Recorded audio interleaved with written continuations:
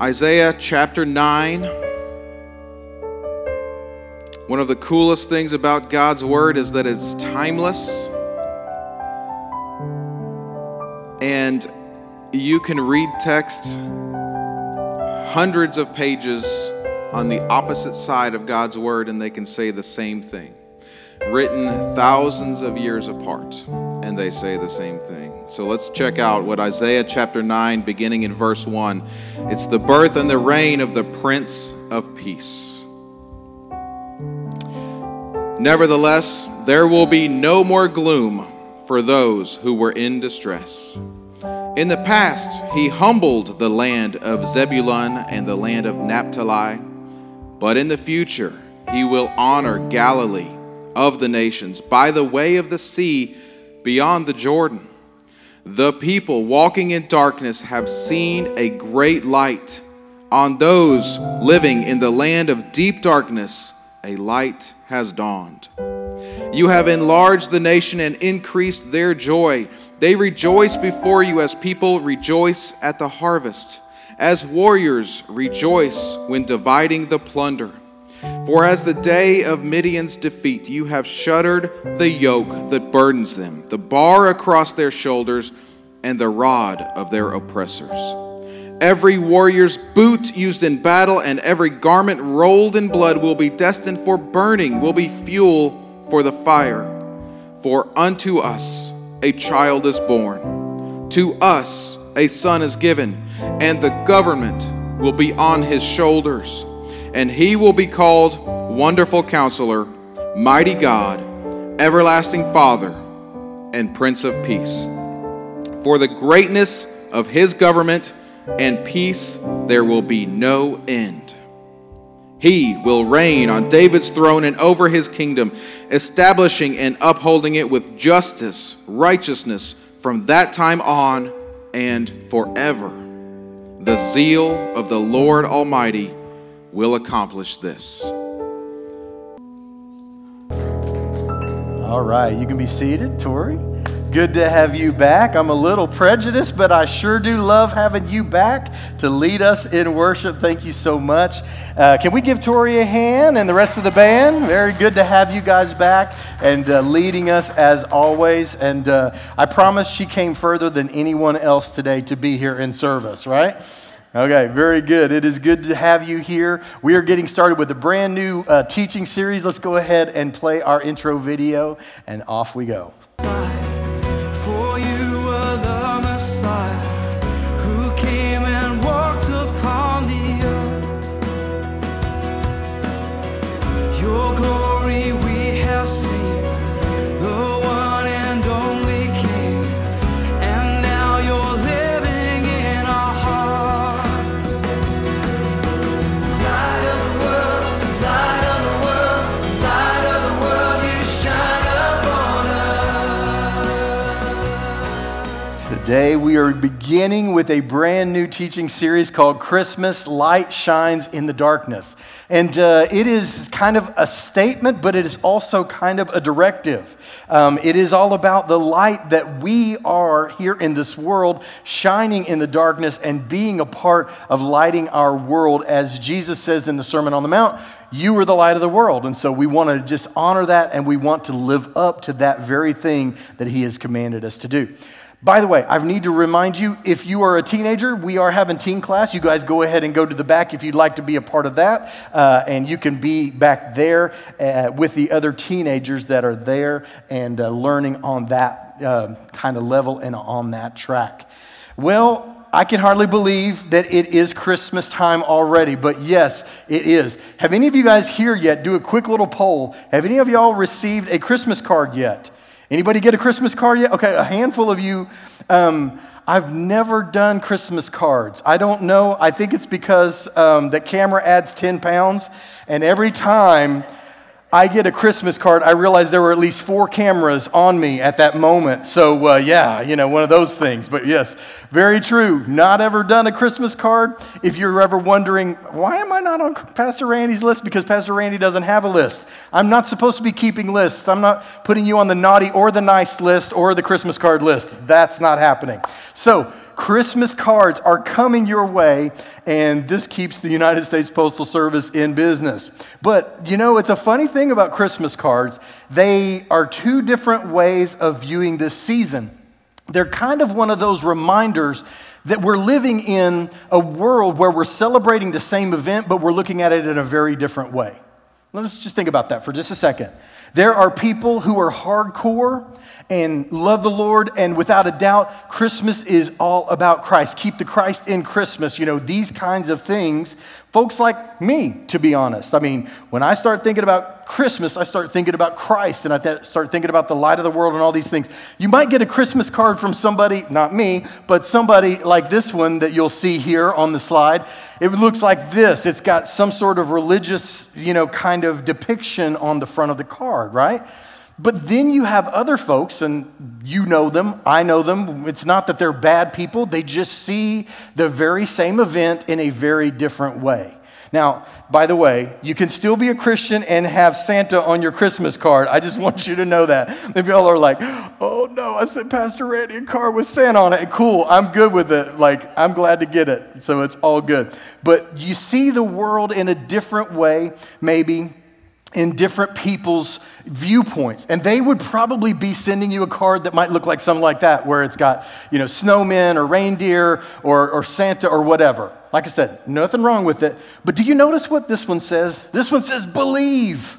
It's almost as if there's something about this season that we want it to mean something more, even if we're not willing to attach that meaning to Christ. We as Christians know that this is a time where we celebrate Christ, where the world really does become a little different than it is from year to year. But the truth is that even the Christmas movies that you watch, and how many of you guys in here have some favorite Christmas, you don't have to tell me what it is, but how many of you have something that you watch at least every single year? God bless the Hallmark Channel. December keeps them in business every single year. Shelley's up to 12, and we're like 3 days into the Christmas season. That's a joke. That's sort of a joke. But here is a hint for the second best Christmas movie ever that has this whole concept of believe as its center. I don't know. Yeah, this is a hint to the second best Christmas. Are there any of you who are into this? It's not just me. Okay, y'all are childish, and I love you for it. I just want you to know, Santa, I know him, right? So, yeah, I love it. It's a great, yes, if you did not know, the second best Christmas movie ever is Elf, which, can you believe it's been around almost for 20 years? And that's about how long I've been watching it every single year and quoting it to ridiculous degrees. This is one of those movies that's more fun to quote than to watch, right? Okay, but just in case you were wondering what is the best Christmas movie of all time, I'm here to definitively give it to you, and no, it is not Die Hard. I'm sorry. Some of you think that Die Hard is a Christmas movie. We're going to need to pray for you. We're going to have an altar of prayer at the end of service for you. But yes, this is the best Christmas movie ever. Can I get an amen if you agree with me? I've got to admit something. Yes, this has stood the test of time. This is It's a Wonderful Life, and it was put out in 1946. And do yourself a favor, whatever you do, don't watch the sacrilegious color version. Just watch it in black and white. There's something that adds to the nostalgia. And I have watched this every single year for the entirety of my marriage, plus a year or two. Because when Shelley and I started dating, she was like, we got to watch It's a Wonderful Life. And I was like, I've never seen that movie. She was like, I think we're going to have to break up, right? I mean, this is Christmas in a little nutshell. But yes, it is so amazing. And I was like, well, I've seen a couple of, him running through the streets of Bedford, Merry Christmas, all that stuff. And you're, every time an angel, every time a bell rings, an angel gets its wings. Do any of you guys know what I'm talking about? All right, stay with me. No, don't leave. No, I'm kidding. So he's like, I've had it with this mess. I literally cry every single year that I've watched this for almost 30 years now, because it is just such an amazing reminder of the lives that are touched whenever people are basically a light of the world. And as we read this passage of scripture just a few minutes ago from Isaiah chapter 9, it speaks so dramatically to our world. It seems like it's so different and so distant, but it's really not. He says in Isaiah writes the words and pens the words predicting that Jesus would come to a world that was enveloped in deep darkness. He said that those who were dwelling in the land of deep darkness have seen a great light.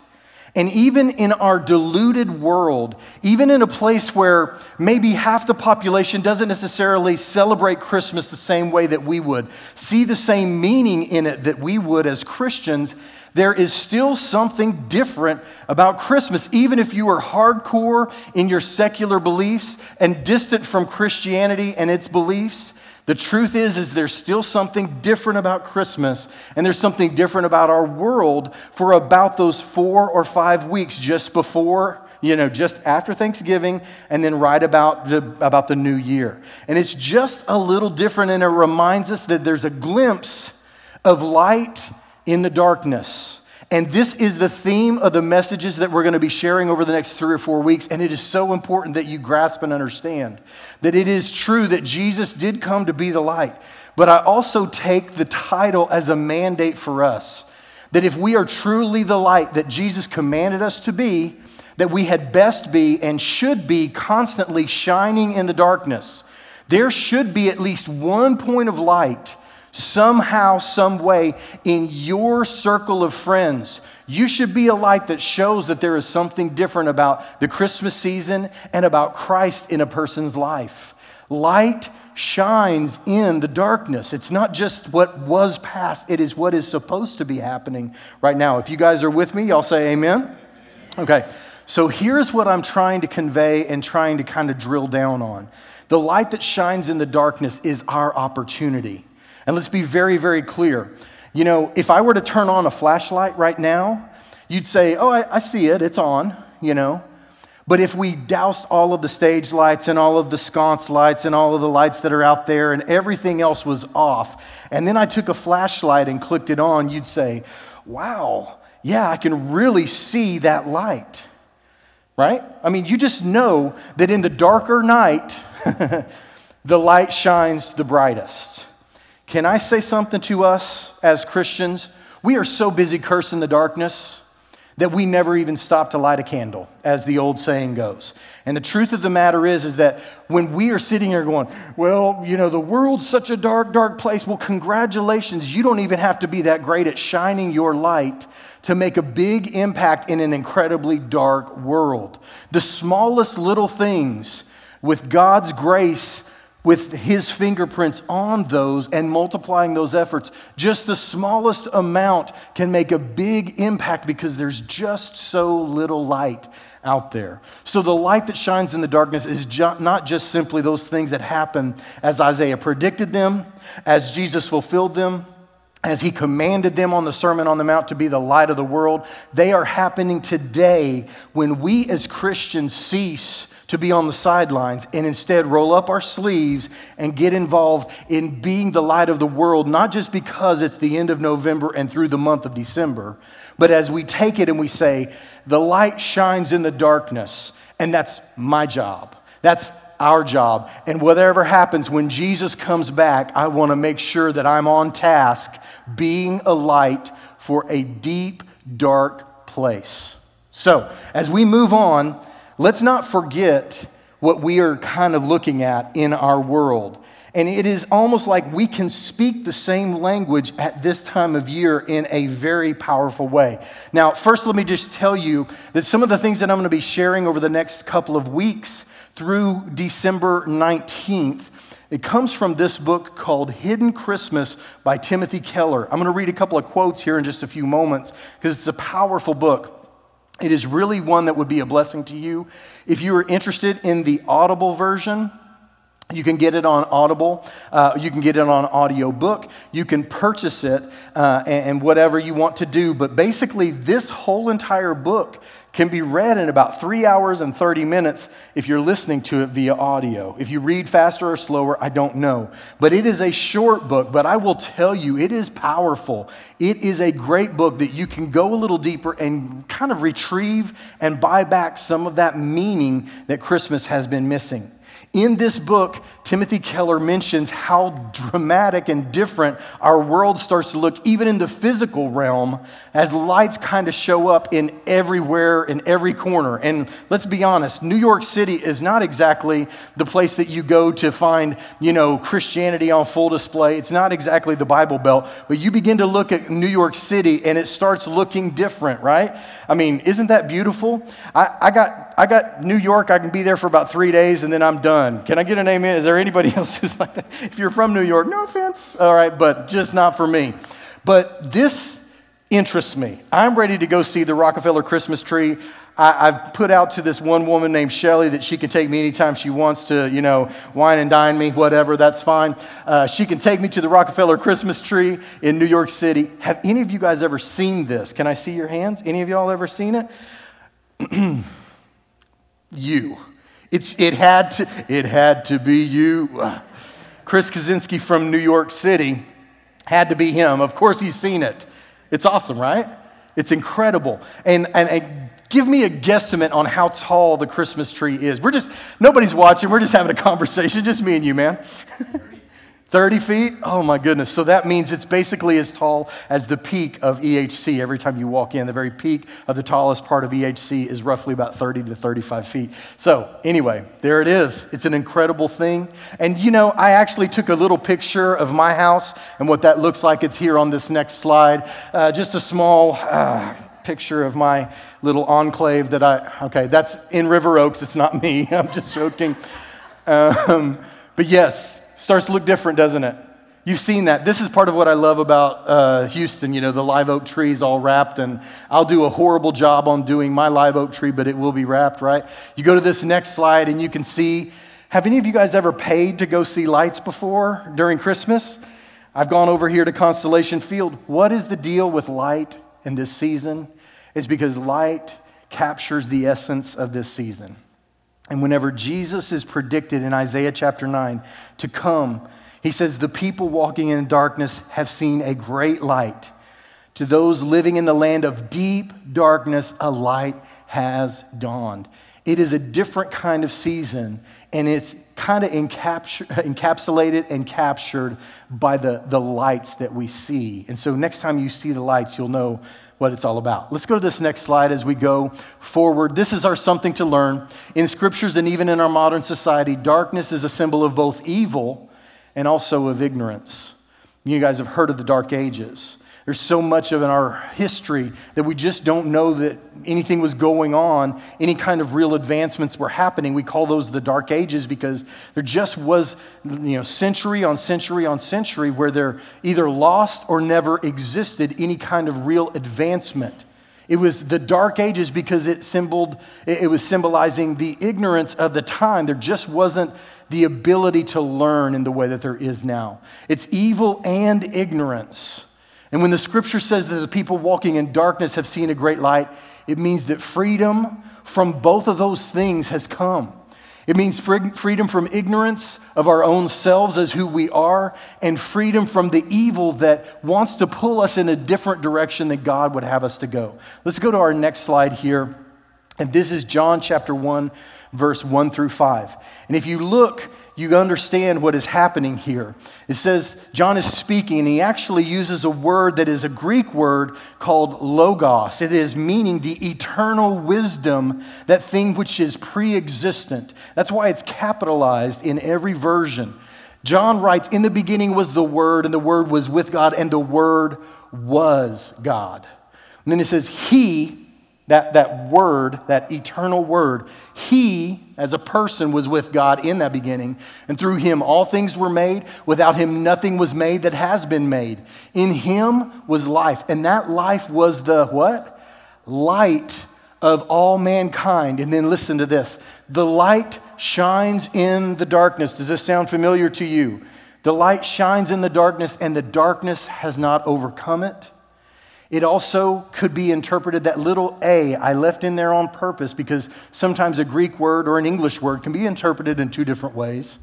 It says the darkness has not overcome it, but can also be interpreted as saying the darkness did not comprehend it. And how true is it that when Jesus came, even though he was the light in a very dark world, those who were his opponents could not understand that he could possibly be God and man at the same time. The darkness and those enveloped in that darkness could not comprehend it, but they also could not overcome it.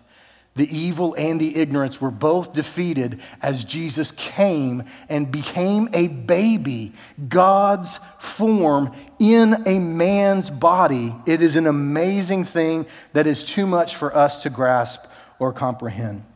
Here's a couple of things that Timothy Keller says in the book. And let's just kind of read this, and then the next slide, as you can see, is going to keep going. So he says something powerful that we need to grasp. He says that we as Christians, and you've got to be very, very careful that we catch what is happening, and that we as human beings be honest with ourselves about what Christmas actually means. It's the hidden part of Christmas that we might not talk about, but it is absolutely fully on display if we'll just pay a little bit of attention. He says, so what's going on here? They, meaning mankind, are looking towards the earth and human resources to fix the world. They're looking towards experts, to the mystics, to the scholars for solutions.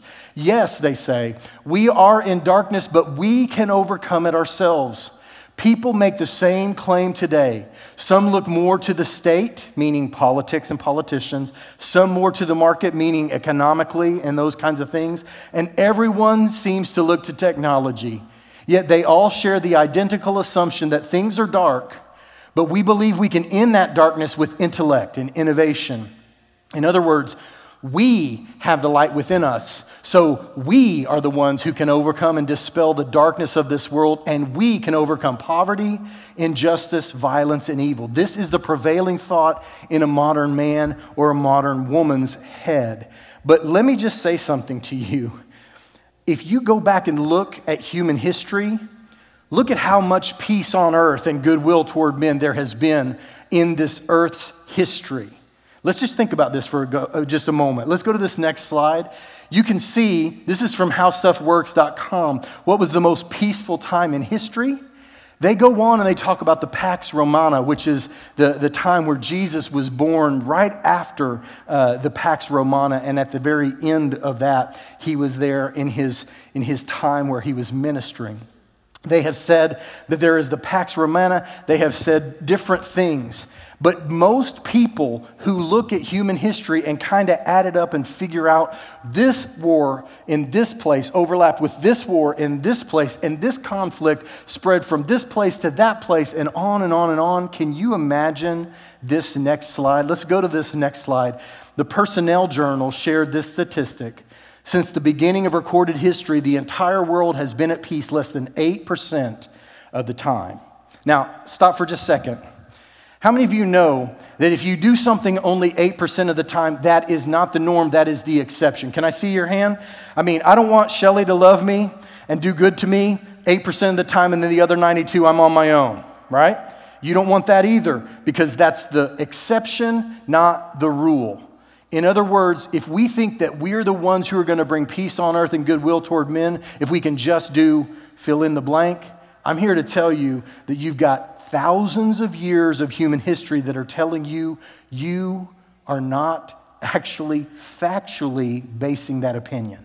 You might feel it, you might want it, but factually, we do not do peace on earth, goodwill toward men very well. Amen? Isn't that right? I mean, we do a pretty bad job at this. It says, in its study, the periodical discovered that 3,530 years of recorded history, only 286 years saw peace, and over 8,000 peace treaties were made only to be broken. We don't do peace on earth, goodwill toward men. We just don't seem to do it or sustain it. But we go to this next slide, and we see something that we even go a little deeper. Think about the Mexico cartel violence that's going on. This is the number of homicides in Mexico on the left in 1 year by those who are killing folks so that they might have more money. 22,500 in 2019, approximately 34,500, and I didn't misprint it. They basically think that 34,583 and 34,523 were the 2 years in a row. That's ridiculous numbers of people being killed. Do you think that people in Mexico right now find peace on earth and goodwill toward men? I would say not. But let's not pretend that that's them and that's not us. In Chicago, the gang violence is causing us in one single American city, supposedly at the apex of humanity in its ways. 765 people died in 2017, 2018, 653, and 563. I didn't misplace those. Those are actual, statistics. There is not peace on earth, goodwill toward men, even though there's not an armed conflict. By the way, that Mexico conflict was not called a war until just within the last 3 or 4 years, but has been going on since 2008. We don't do peace on earth, goodwill toward men very well until we as human beings grasp that those who have been walking in darkness can and have seen a great light. They've seen a different way. And we need to be the examples of God's light in our world because there's just so few things happening. So let's go to this next slide, and this is our big idea. Christmas shows us that Jesus came into our world to dispel our darkness. He came in to dispel our darkness as human beings, but he also came in to dispel our darkness as individuals.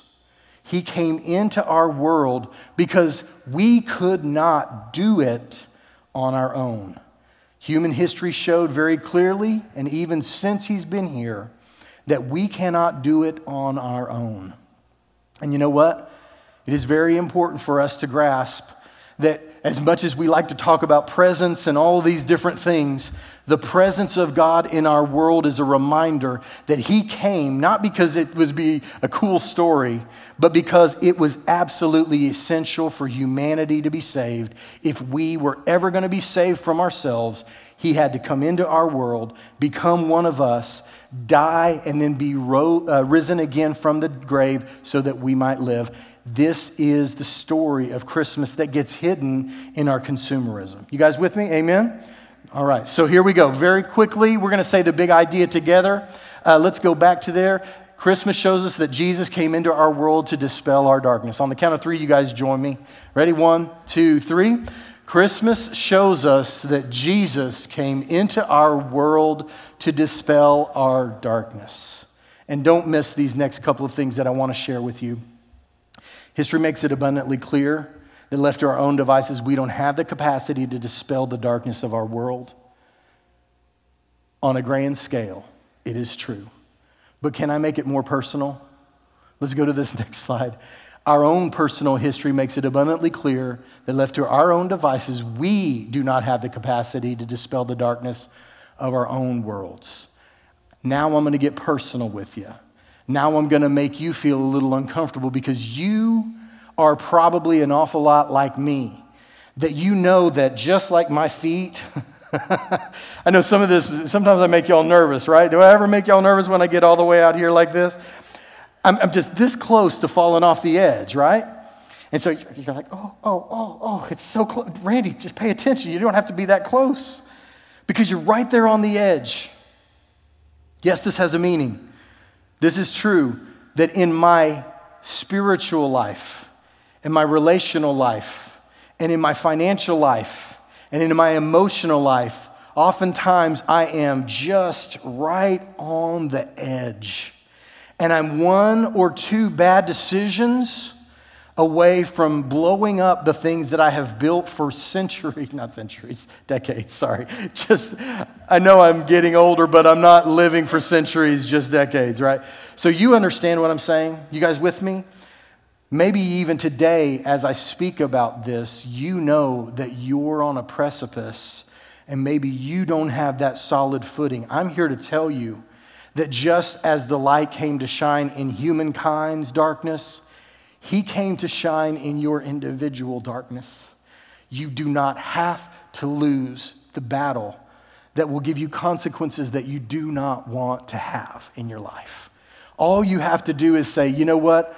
Lord, save me. I'm on the edge, and I realize that I am just a bad decision or a bad day or the wrong choices away from getting off of the edge and being in a very dangerous and very bad place.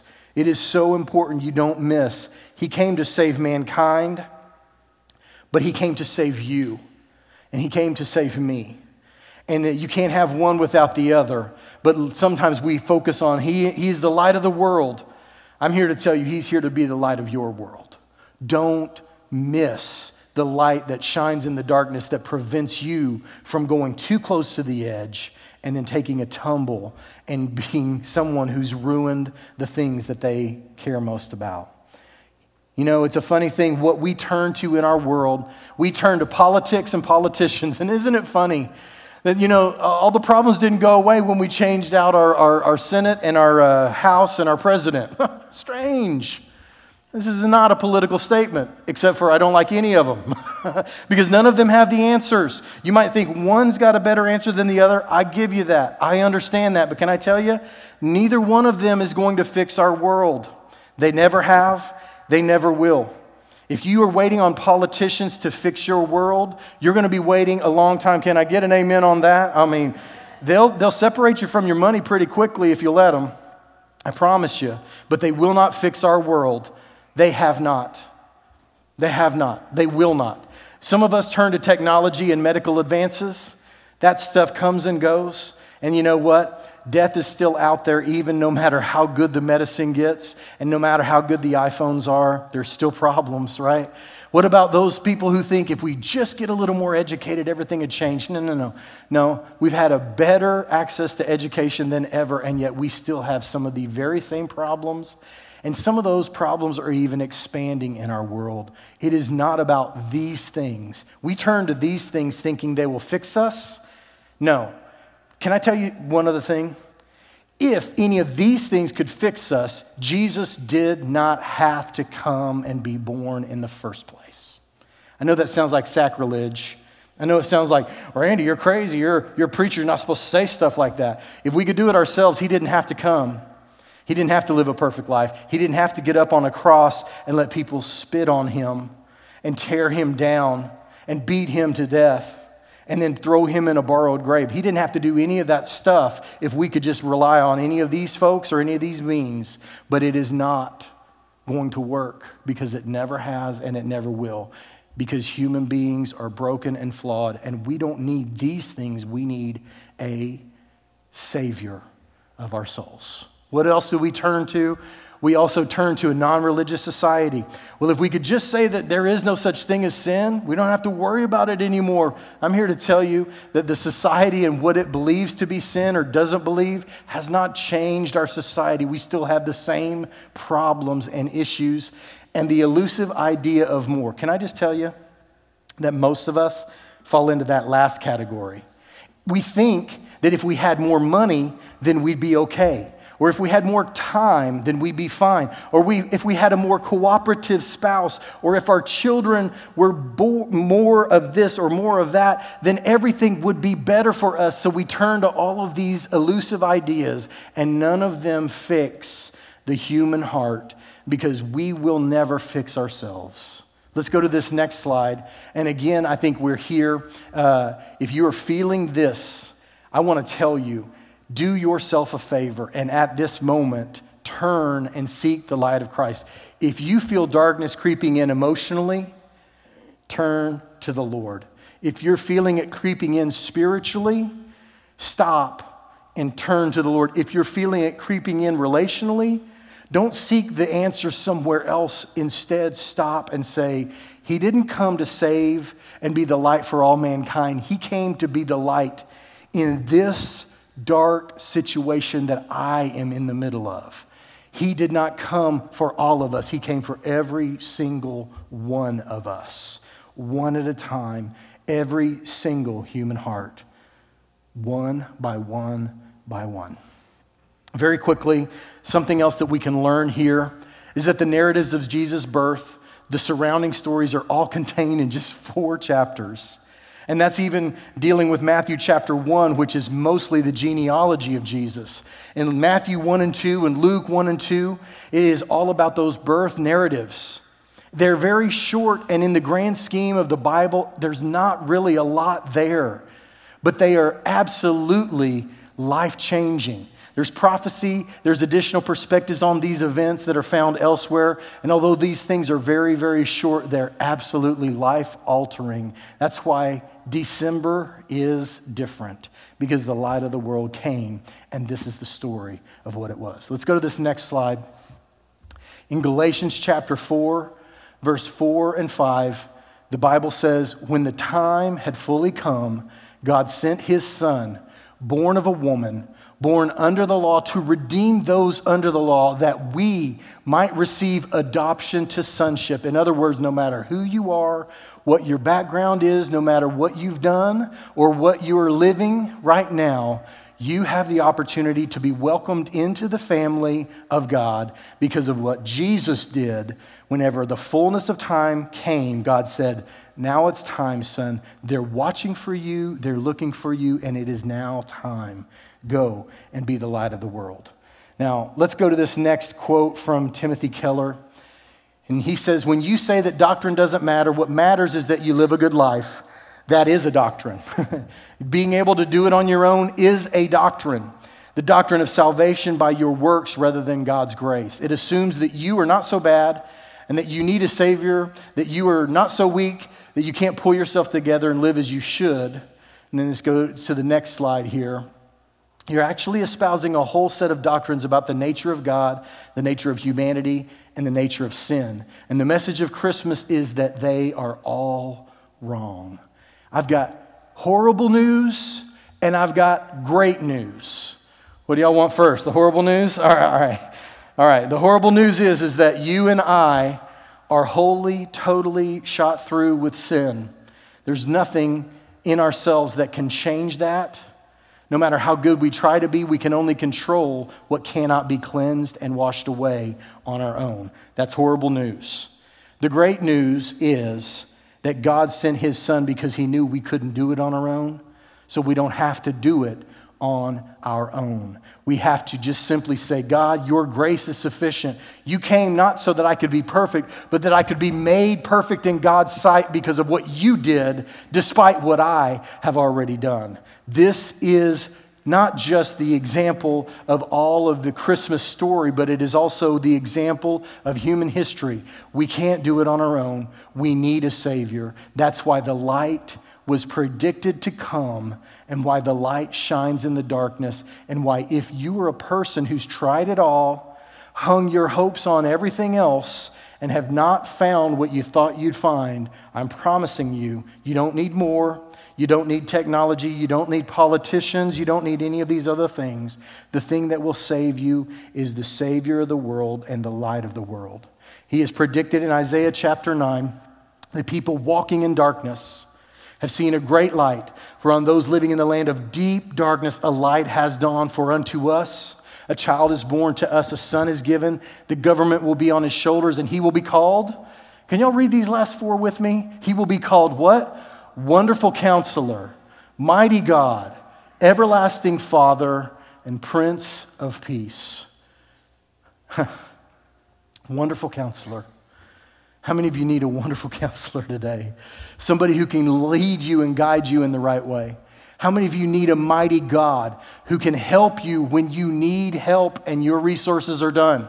How many of you need somebody who will always be there, the everlasting Father who never lets you go and never turns his back on you? And how many of you need the Prince of Peace to invade the dark places in your mind and in your heart and bring peace that only God can give?